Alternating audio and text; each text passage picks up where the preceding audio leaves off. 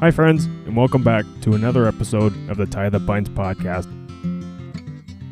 Last week, I sat down with a fellow named Sean.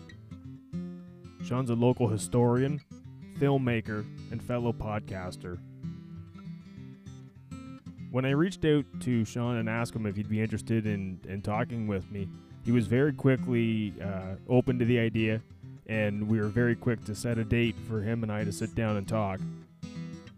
I was actually quite nervous when Sean showed up. I didn't really know what to expect, and very quickly I determined him and I could really be good friends. So we came down to the studio, we sat down, and Sean proceeded to tell me all about the history of Trenton, and threw in a neat little story about the Great Explosion. So thanks for listening, everybody, and here's my chat with Sean Scally. You like me a little bit closer like that? Yeah, that's all right. All right. All right, Sean. I really appreciate you coming here today, and we're going to speak about the history of Trenton. So can you give us a rundown of who you are, your credentials, what you've been doing with your life? Well, I don't have many credentials, but I came from a small town in northern Ontario, Kirkland Lake, and I joined the military when I was really young, and that meant I was able to retire when I was still really young at 38. And I went on to work for Ontario Power Generation, and then I retired. And in retirement, I did a lot of things like kind of bucket list things, like I was acting with the Belleville Theatre Guild, so I did a few musicals and things like that. Not that I've ever been really a musical, Ty. I can't carry a tune really in a bucket, as they say, right? So it really got me into the drama part of things and story. I like storytelling, of course, and that kind of thing. And which ended up, and I was into photography, so I was doing a lot of photography in the area after I retired. And one thing kind of led to another, and I wanted to play around with film, and I started making these small documentary or, films about things. And this led to doing a lot more. And I really enjoyed it. I think the thing I enjoy the most is the researching a story and bringing it all together. And the hardest part, and when we're talking about hard things about this, is finding all the visual material to put in a film. And so that's probably what drives that film wanting to do documentary stories. And another thing is I can pretty much do them by myself. I have done some dramas and had actors and all that stuff. It's a lot of work. So you're actually a filmmaker, documentary maker. That's what I would say I do now mostly. And recently and during the pandemic, I started with the podcasts, which is another thing that allows me to talk about history things and do the research. And I think that's what I really like doing, is finding the story and then telling it. So I've seen your stuff online. It's good stuff. You definitely know what you're doing. Thanks, man. And we're definitely going to put some links in the show notes to get people to your documentary and to your podcast. Thanks. Yeah, one of them I do kind of incognito. I guess now that I'm telling you, it's not really incognito. But it's the Confessions of a Hangman, and it's talks about Canada's history with the death penalty, and I used a pseudonym for that one, only because it's kind of dramatic, right? I tell the story with an Irish accent, which I'm Irish, so that's okay. Yeah, that's all right. If you're one with them, that's fantastic. Yeah. So I want to talk a little bit about the history of Trenton, and I want to hear, because you're a storyteller and a historian, the local historical society sent me to you. One morning I just woke up and I thought, I've lived here long enough. I would love to know more. I'd love to know more of this town. Reached out to the historical society and they sent me right to you. You and I started talking. I've been checking out your content, and I'd love to know the story of this area that my wife and kids now call home. Yeah, no problem. It's the story of Trenton. The people at Trentport, great people. They just don't like to be on any kind of media. So they always said, folks to me. But again, I've done a lot of the research on a lot of these stories with them, and they've been a lot of help in a lot of this storytelling. Trenton has a pretty long history, dating back in Samuel de Champlain, making his way into this area and kind of scouting it out and doing some charts. And so we're talking the mid 1600s, and Champlain was around here. But the story kind of really always revolves around the Trent River. The Trent being this main artery into the interior of what we'll call Upper Canada, or, Canada West eventually in the 1800s. So things that centered around this, the river. And the river, what it meant to Trenton is it's a power source, kind of like, we have an electric, like a Ontario Power Generation, nuclear plant. Well, in those days, without those, the river was the source of power. And everybody wanted to put a water wheel into it to get things turning.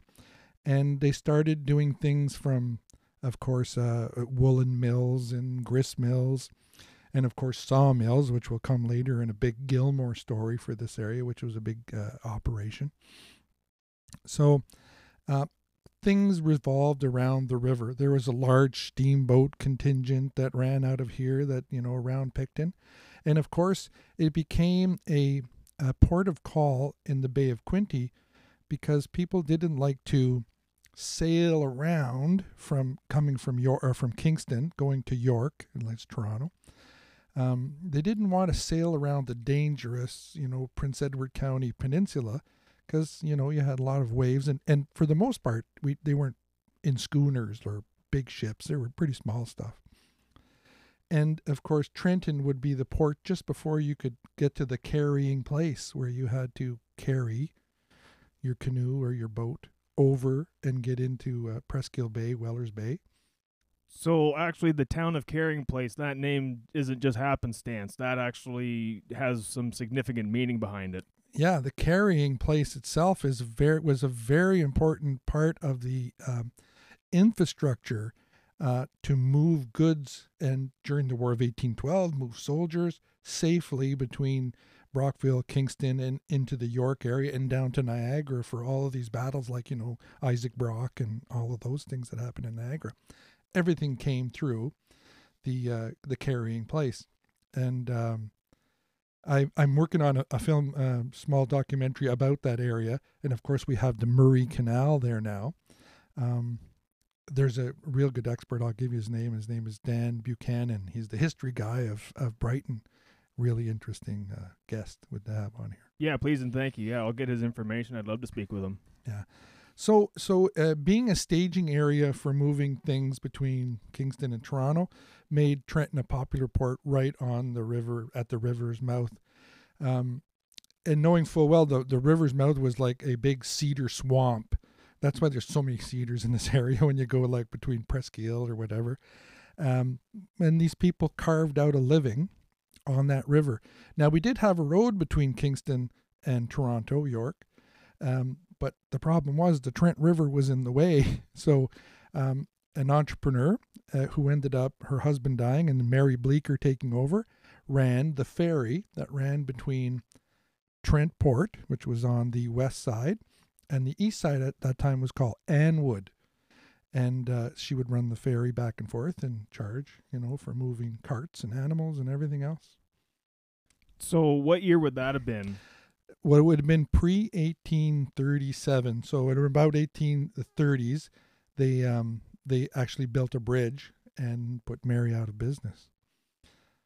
So we'll roll back a little bit here. Yeah. Where did the local natives fit into this story? So the indigenous population of this area, it did change hands long before Europeans were here, but it changed hands a lot of times, but ended up mostly in the hands of the Mississaugas of this area, which is an Ojibwe tribe, I believe. And they used the area of Carrying Place, like we were speaking of, as a meeting place, and they knew it.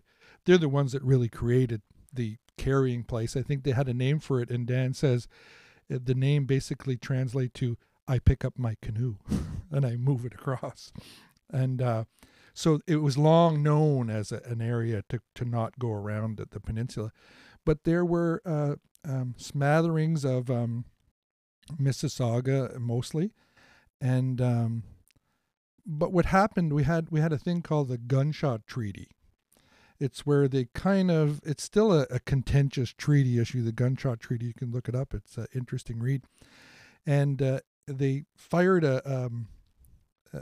it was meant to say if I fired a rifle over my head at the carrying place, we'll say Consacon, wherever the gunshot could be heard, we're going to have a treaty for this land. Now, the native people, I believed it was kind of like rent, because they were going to rent the land because they kept promising every year we're going to give you this, ammunition or whatever, properties. That's why it's still contentious, of course. But that gunshot must have been really big because they expropriated the land all through here and all the way to Toronto along the East Coast and along the northern side of Lake Ontario and as far north as Rice Lake. So that's a pretty big gunshot. I don't even know if you'd hear a cannon that far, but that's how all that land was, I'll say expropriated for lack of a better word. And then what happened is, because of a lot of Europeans coming here, they say some 90% of Indigenous people died just by disease that they were not, like Europeans had dealt with. Yeah, like smallpox and some of those diseases that came over with the Europeans that weren't native to this land. Yeah, so a lot of Indigenous people died off, and a lot decided to get away from the Europeans and moved into the more northern areas, say north of Rice Lake and Kawartha Lakes and these areas, just to get away from, for them it must have been terrible. Like, these people showed up and your family dies. It's not a good thing. And the European would have showed up and just assumed that the land was theirs to be taken. I mean that's basically what happened. That's basically what happened. And what happened is another controversial issue is what they call the Family Compact. And the Family Compact was a bunch of rich Protestant white guys, and they were controlling who was getting all the land. Anwood was given to that whole area on the east side of Trentport, just one area, was given to a Bishop Strawn, who was part of, you'll see his name on lots of streets, part of this Family Compact. And they were rewarding their cronies with, large parcels of land. Even if they didn't live here, if they owed somebody money, they said, oh, yeah, here's 1,200 acres in Northumberland County, it's all yours. And they would just sell it off, right? So, they were controlling a lot of the land, and that's another controversial issue historically. So in a few weeks, another friend of mine I've known for years, who has immersed himself in the Native community and become a social worker in that sphere of work, he'll be here to speak of that. So it'd be interesting to see what happens when he comes in and speaks about it. I'd be interested to hear what you think about that episode, and maybe we can come back around to that. Yeah, definitely. I've been doing a lot of reading about it in relation to this story about the carrying place and the Murray Canal, and we don't have a great track record, and I'll say our ancestors don't have a great track record, and in some, hard and way we're trying to make amends, I hope, but it's a long path for sure. It's definitely something that deserves its own topic, but for now we're going to carry on. You mentioned 1837, so maybe we'll pick back up there. So things are happening here. We got a ferry going from one side of the river to the other. Yeah, and then she gets put out of business by a bridge, and there's a big old rickety covered bridge, and it was designed and built by what was his name? Hugh Nicol Baird, who had worked on the Rideau Canal and a whole bunch of things. Surveyed it out, and they made this kind of a new type of bridge that was suspended between the piers that don't appear there anymore. But and it was there forever, and then till they changed it to a metal bridge with a swinging portion. It always had a swinging portion to allow masted boats in and out. But in the 1860s, we had Gilmore Lumber show up. And Gilmore Lumber was huge in the Ottawa, New Brunswick, Ottawa area, up the Ottawa River. Huge holdings, very rich Scottish family who was one of the, I would say, the Scottish mafia of Ottawa that ran everything in Ottawa. And they came and they put a big sawmill right here on the river. And that really became, I think, the kind of pivotal moment for Trenton. And then Trenton just grew from that because there was jobs, there was lumber coming down the river, always down the river to be sawn at Trenton. And the same thing was happening in Belleville, but with other companies. But Gilmore's was really big. And they built the biggest sawmill at that time in, I'm going to say North America, I think Canada for sure. And it was so big that they just couldn't get enough logs to put through its saws. And it was modern, and they had the first lighting system on the piers, and they put in the first phone system. Geez, I think in the whole area, maybe in Upper Canada at that time, or Canada West. But it only went between the mill and the owner and the manager's house. That's it. So that was the only phone calls you would ever get. They put in they're the people responsible for the first fire brigades, all of that, because David Gilmore was like totally into the community, and he ran the snowshoe club and the polo or cricket club and all that stuff. So they were pretty influential, huge family. And then all of a sudden, they were gone. Can I assume there was a fire? Well, there's always a fire. So one of the biggest things in Trenton's history is fire. Fires consumed big portions of town, probably like a lot of other towns around. And fire did occur at some of their plants, but they rebuilt. But what happened is that they just couldn't get any more lumber. That's when they went through the whole buying of parts of where Algonquin Park is now to log it up around Canoe Lake and those areas. But that's a whole other story about Gilmore bringing things down. That's a whole other show. But needless to say, very famous thing. They created a different type of door and window sash factory, but it kind of made Trenton an industrial area. And for a lot of times, that was it. Industry was going to be here. The river was there. You could get things in and out. And that leads us into World War I and the need for artillery shells. And they couldn't make them in Europe. So they started making them in Canada, which was still controlled by, England for the most part. I'm glad you brought that up. I definitely want to hear this story from you. I watched your documentary, Playing with Fire. Excellent stuff. Thanks. We're going to include a link to that, so hopefully everyone checks that out. But yeah, I definitely want to hear from you that story. It's a kind of, I love conspiracy, so there's a little bit of conspiracy to all this. And I was lucky enough that there was an ex-school teacher here. His name was John Mullady. He wrote a book called Trenton Explosion. And I interviewed him. And through that, I got most of the story because I was fascinated. There's ruins in the north part of town here that nobody knows what they are, but they're part of this old ammunition factory. And so between John Mullady's story and some other research, and I got a researcher in England to send me the actual files for the company, we kind of I was able to hash out the story a little bit better.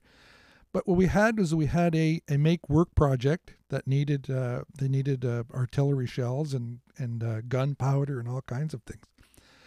The manufacturing of the plant itself was a cash cow for this town because they were paying these crazy wages just to build the place, and people were coming from all over the world to work here, like, from Macedonia and all over the place to work. And there was tons of work to be done in construction and, concrete and all the things that they built. And some people were were on the payroll, and they'd come in the morning and check in and then go downtown and shoot pool, I guess, and then show up at the end of the day. But it was like it was a license to print money for people, and everybody was on the payroll in some capacity. And of course, the influx of people, there was no place for them to live. They were living in basements of people's houses and stuff.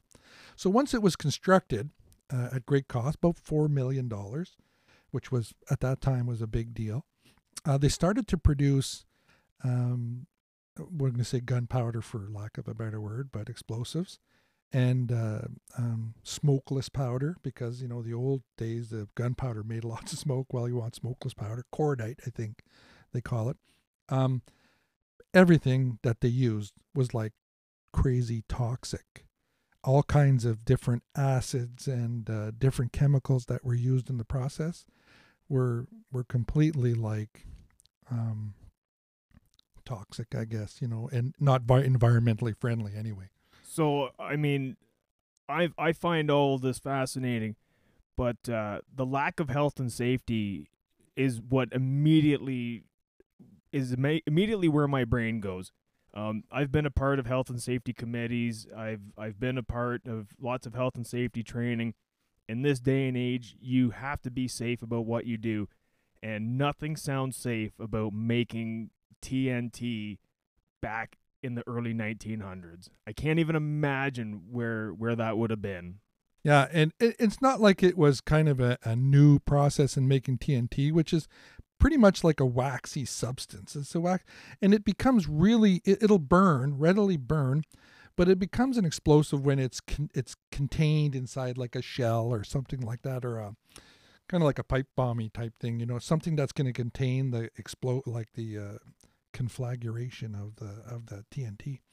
But TNT was the most dangerous thing they made there. I'm glad you mentioned that. Excuse me. And so that process, it was one of the most dangerous processes they did. It's because you have to use like a big pressure cooker when they make it, and it becomes a slurry of different acids, and they have to be added in a certain amount of time at a certain amount of pressure, or you get a volatile reaction that can get out of hand. So in the end, when we have the explosion, this is what happens: is there's an improper reaction that causes an explosion that, you know, blows up the whole place, ends up burning the place down. And it burns the place down because they're all connected by these kind of like little raised rails that move all the chemicals from different buildings. So they're kind of interconnected slightly. But it becomes a sketchy story. And there's lots of heroic stories during the explosion and during the fire that I talk about in the film. But it becomes a sketchy kind of conspiracy story because of a couple of things. And what happens is they're making TNT and they're selling it to the United States, which is making money because the Americans get into the war. But we have to remember the Americans were financing Britain during the war.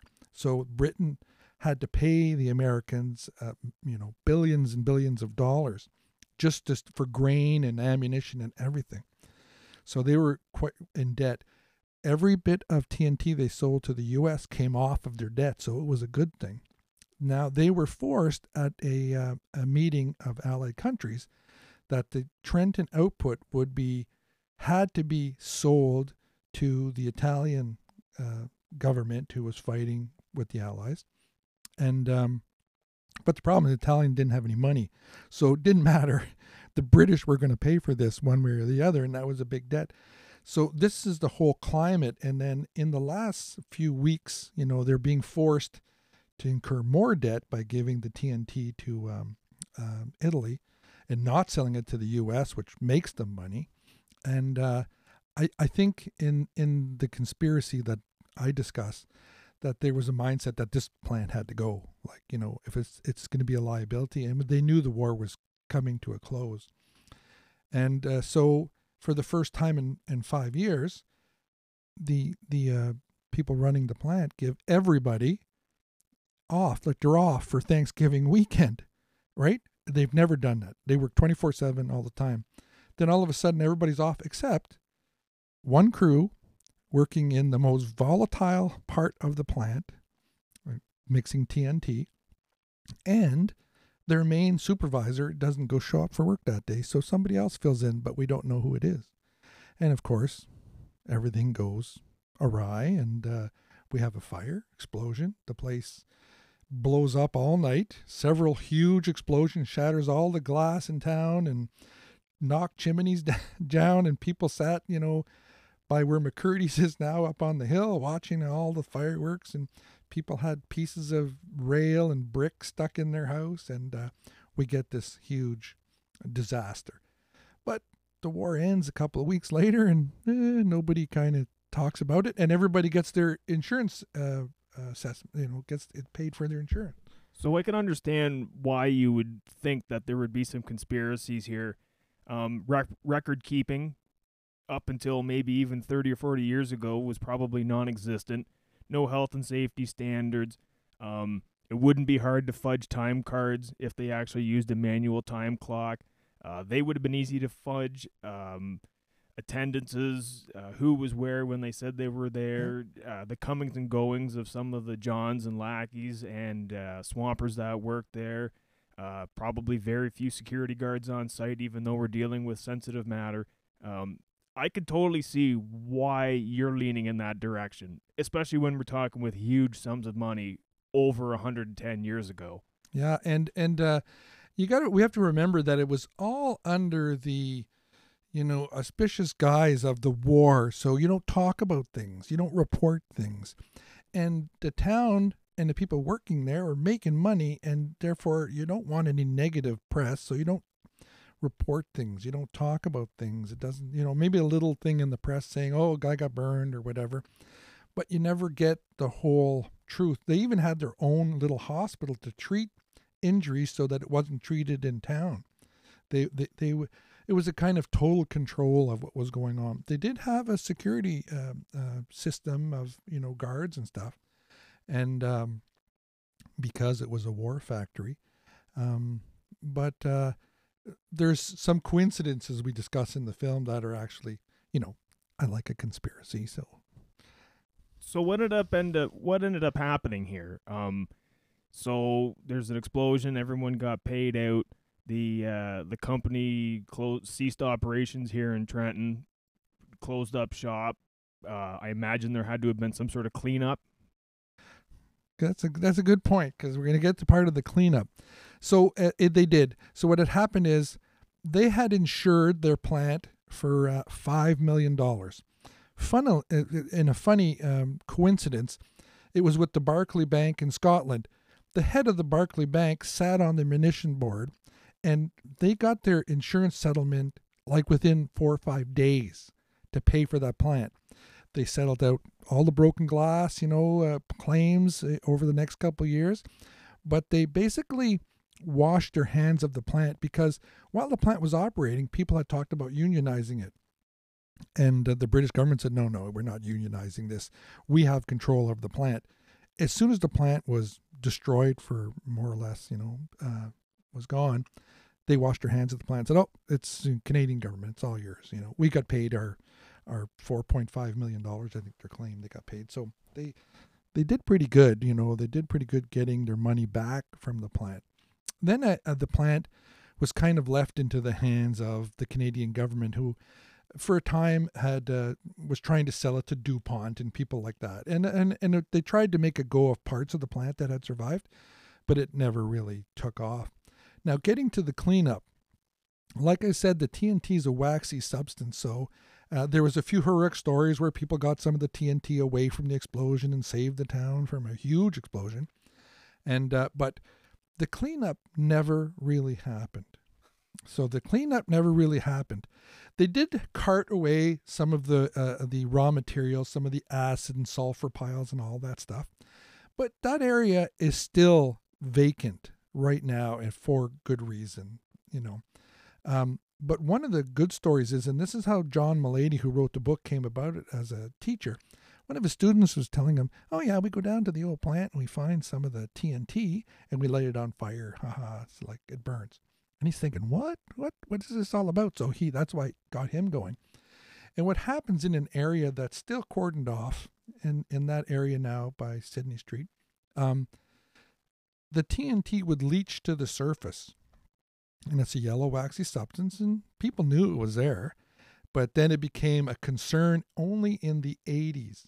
The town didn't want to talk about it, because if the town talks about it, they're going to have to do something about it. It's a super uncomfortable situation. Nobody wants to talk about that elephant sitting in the room, because for fear of public face and the financial responsibility would have to fall on municipal and provincial shoulders, because this particular company likely ceases to exist and ceased to exist for many, many, many, many years before that. So where's that money coming from? Or you can't get blood from a stone. Exactly. There's nobody to to be responsible, held responsible. So John Mullady was really, the town councils were angry with him for just writing about it.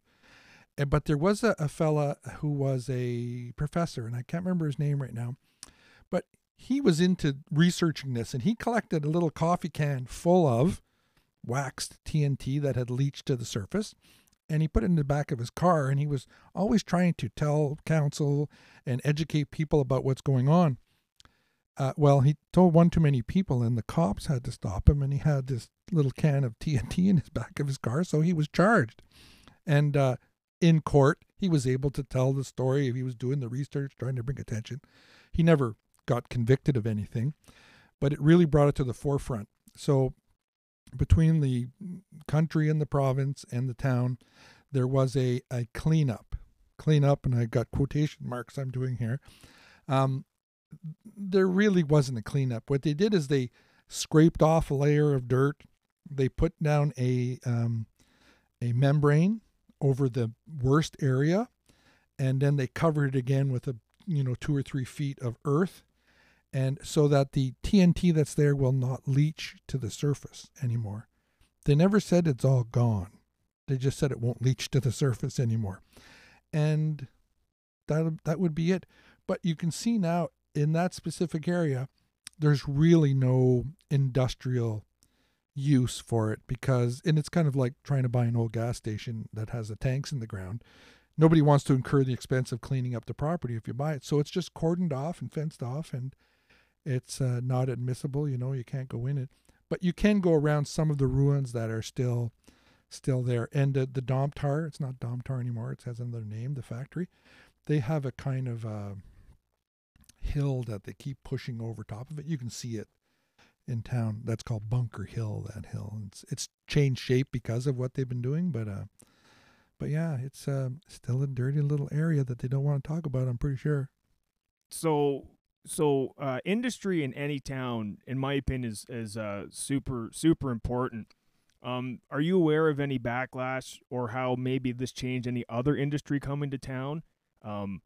Specifically, maybe if you have a company and you're thinking about moving to the Quinte West area, have they made that process harder, or is it easier to attract big companies here, even though there's a bit of a checkered past with industry in town? I think, yeah, they've attracted a lot of business and a lot of industry.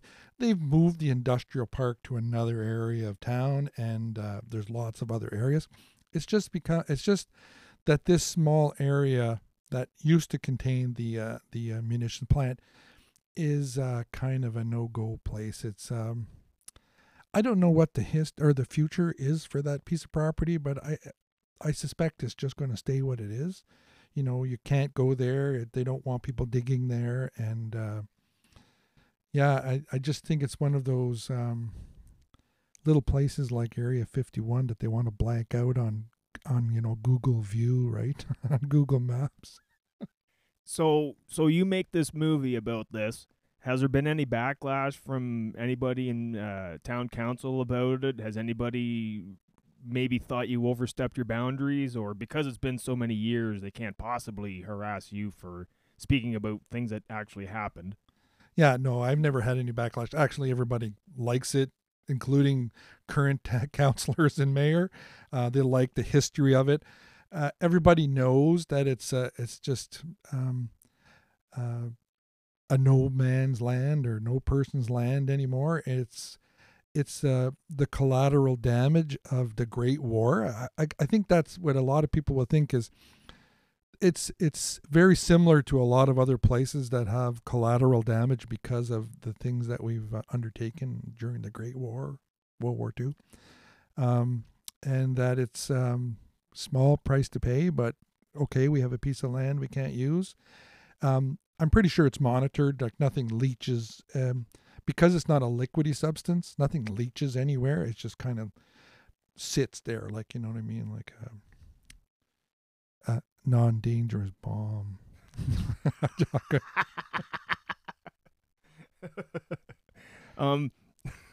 That's hilarious. I'm interested to speak even just for a few minutes about actually making a movie. This isn't a direction that I was anticipating going in, but the creative process of playing music or podcasting or making a movie, I'm quite interested. Would you mind speaking on where you actually begin to make? And this isn't just a doc. Like, this is like an hour long. This is a full length movie with an enormous amount of illustrations, an enormous amount of information. You've got actors, actresses, voiceovers, the whole process. Would you mind just touching on that? Yeah, it comes to the part of storytelling, and only so much of the story is interesting to hear from a talking head. So, I interviewed John Mulaney. He gives a lot of credence, and he's kind of like brought the story up to the forefront. So I like giving him credit, and I asked him if I can use the information. He said, "Oh yeah." But then I bring that dramatic kind of theater part into it. People like to hear stories, and they kind of like that soundscape, and they like different voices to tell. It's kind of their portrayals of characters, and there's some hero characters that we portray in there. And one of the things that I did with this film, because there's so little visual material that actually can tell a story, is I did film the actions of actors, and then I vectorized it as an animation and used that as part of the storytelling. And a lot of people really enjoyed the kind of animated vector. It's like a drawing, if you've seen it. And it kind of brings the story home. But I think the biggest part of the storytelling is, and it's really popular here, because the people, they've heard about it.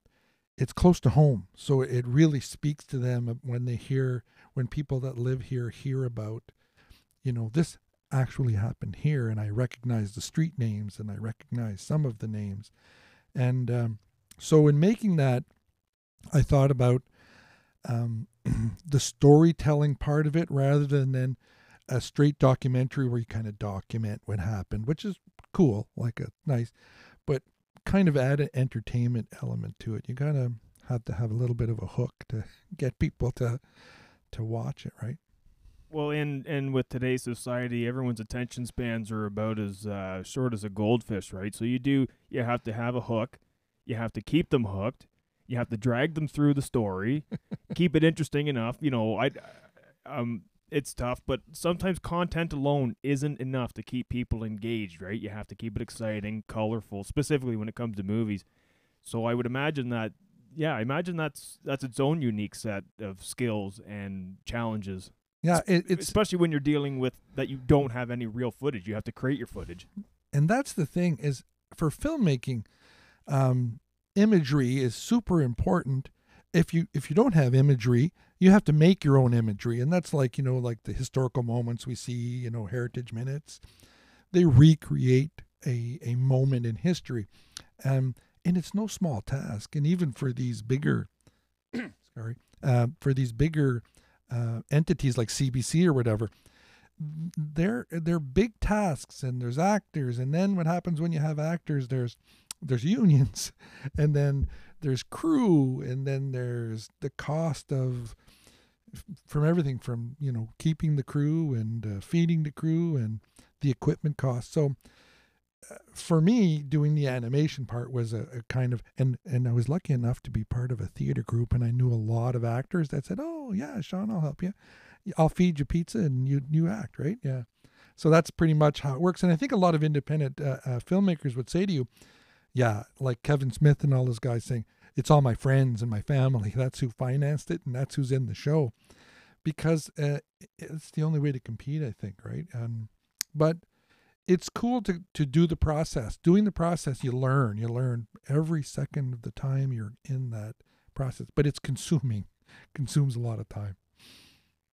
Yeah, some of my personal hobbies, this included, consume a lot more time than I ever thought was possible. Even when you're retired, it's awful.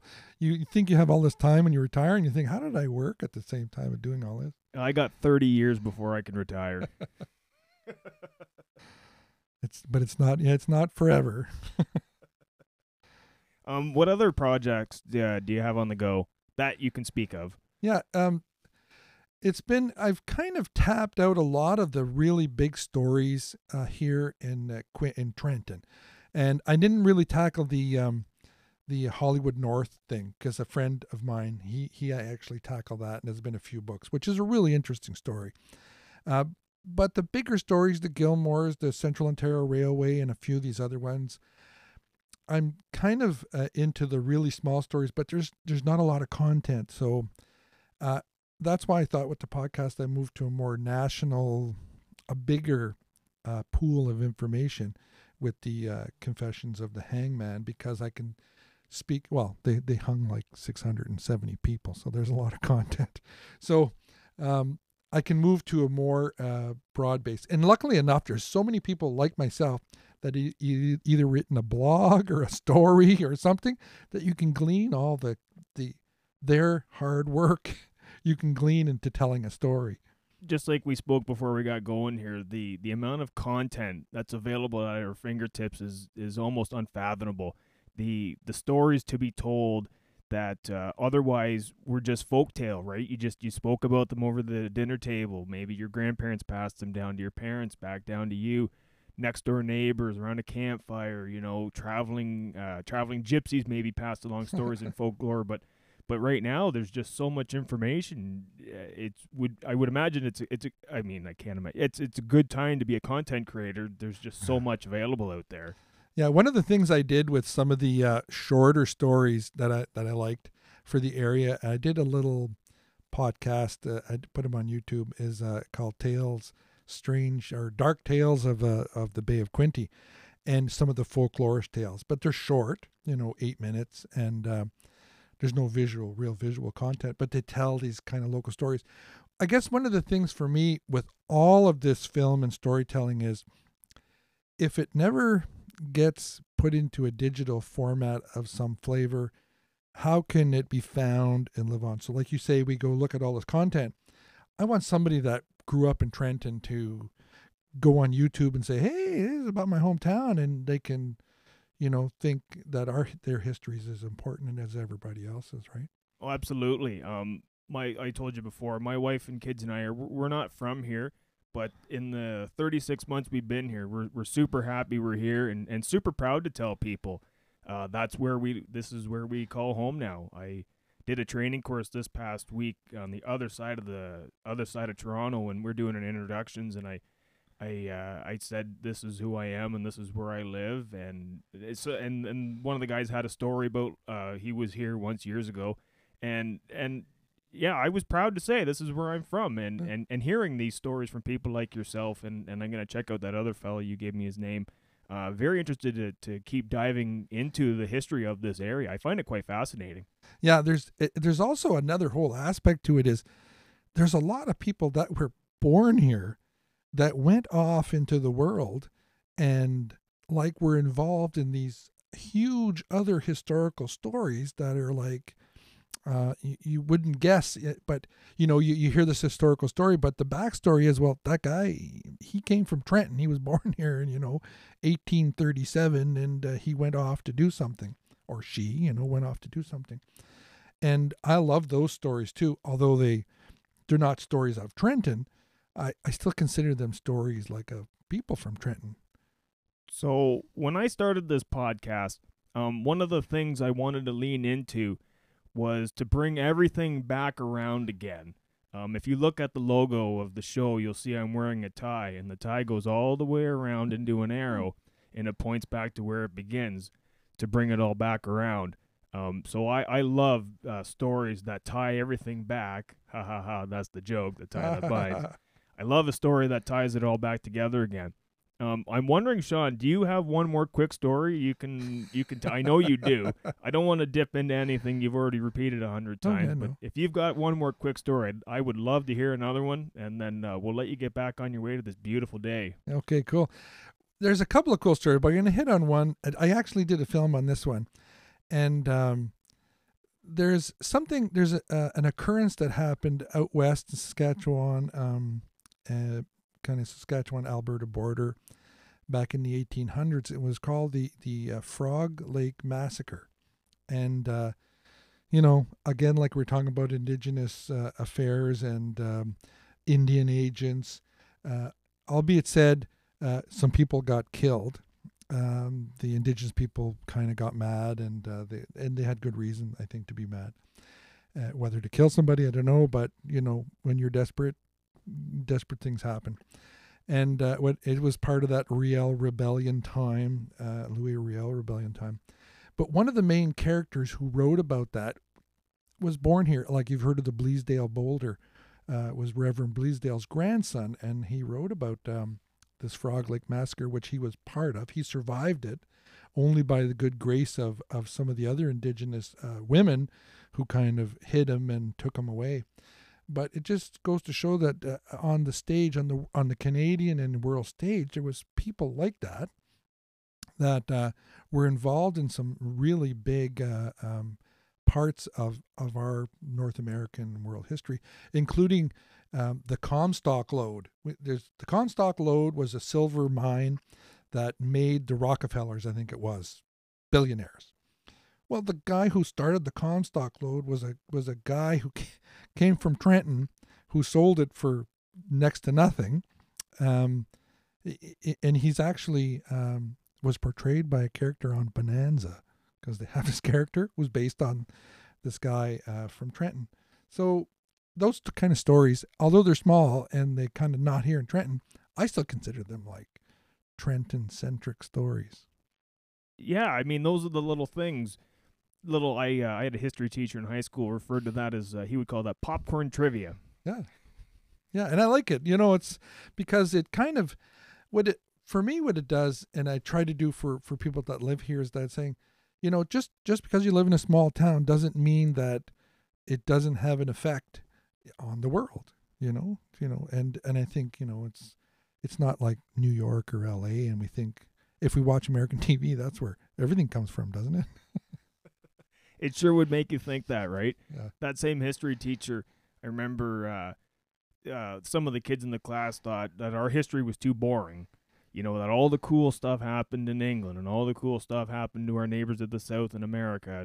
And a lot of cool things happened in what is now in modern day Italy, but the ancient Greeks and the Romans, and some of the things that Genghis Khan had going on in Asia, and the farther south you go into the Americas, and that was the gripe, was that Canadian history is too boring, and my history teacher made it a point to say no, there's all kinds of things going on here, and pulled up a dated map of Upper and Lower Canada, like you spoke to, and for a few days consecutively, we just discussed like this like if there was a battle here, and ships came into York full of ammunitions, and like was explaining like there was a lot of stuff, significant things happened here in this part of the province. I found with a lot of discussion, a lot of people that like story content, they like the macabre part of it. They like true crime. But you know what? There's a lot of those stories around here too. Rum runners that ran out of here, and there's lots of there's a little bit for everybody, I think. If you just like pure history, industrial history, fine. You like true crime, hey, there's some of that here too. And you, in your podcast, you have episodes about this, so we can direct listeners if they're interested. I know I've been listening. Yeah, the Dark Tales, which is on YouTube, the Bay of Quinte, covers some, frozen sailors and shipwrecks in Presqu'île Bay, and things we don't think of. Weller's Bay. There we go by. We go to Sandbanks or whatever. We go by Weller's Bay or go to North Beach. Hey, there's a lot of things happen there. Shipwrecks and pirates and 1812 American revolutionary soldiers coming over and burning ships, outside of Brighton. You just got to go find it all. That actually happened? Oh, yeah. Yeah.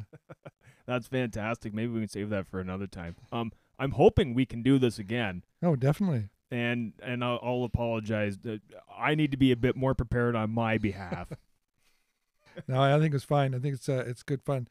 These kind of things, just talking about it, is always a hope that, like for myself, there's a spark goes off in somebody's head that sends them down a rabbit hole of reading and research. That's fascinating. That's what gets me every time. So do me a favor if you can, and tell me how people can get a hold of you, promote what you want to promote. We'll get it all into the show notes. But I want you to talk about whatever documentaries, whatever films you've made, how to get into them, your podcast, even the one you've got a different name for. You're trying to hide your identity, but that's Confessions of the Hangman. But all right, it's already out there now. Sorry, all 50 people that listen to this show now know. Yeah, so I'm kind of I call it a geek of old analog. I have an analog life.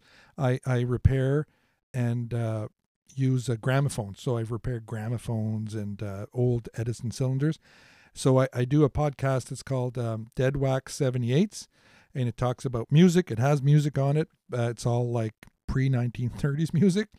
And I talk about different parts of old-time recording, studios, people. I do legends, of jazz and blues. That's the one podcast that I kind of do that one over the winter, and it's about 40 episodes, I think. The new podcast is Confessions of the Hangman, and that discusses our flirtation with the death penalty and all of the hangings. And the character I use is actually the first official hangman. His name was John Radcliffe. And so it's a bit of drama, kind of that ASMR feel, like that ASMR feel. And for the most part, those ones are available on Spotify, Apple, all that stuff. And I used to have a website for all my photography, which is gone now. But if you Google Sean Scally YouTube, you should come up to the YouTube channel, and there's lots of local content, some small stories, small videos, and the large ones are there too. And people really like the history. The Trentport Historical Society's Facebook page has a great reach. Like have interactions, like 6,000 interactions on their articles. Lots of photographs and lots of stories. And it goes by Trenton Town Hall 1867 on Facebook. I actually urge anybody to reach out to their local historical society, even just as simply as on social media, just to show to show your support. What they do is important, I believe. I believe it's important, and to keep people like yourself doing your thing, and not forgetting about the history. It might not be pretty and it might not be very sexy, but it is important, and use the history to make better decisions moving forward. Yeah, and of course, if you like research and reading, there's nothing like finding a treasure in some book, that you didn't know. I totally agree. Sean, I can't thank you enough for being here. This has been a riot. I would really like to do this again, and we can expand on some of the other things that you do, and I'll be I'll be a bit more prepared on my end. And if you would, I would love to have you back, and we'll just keep this discussion rolling. Thanks, Ty. It was a lot of fun. Yeah, definitely. If you need some stories told, I'm usually up for it. All right, everybody. Thank you. We'll talk soon.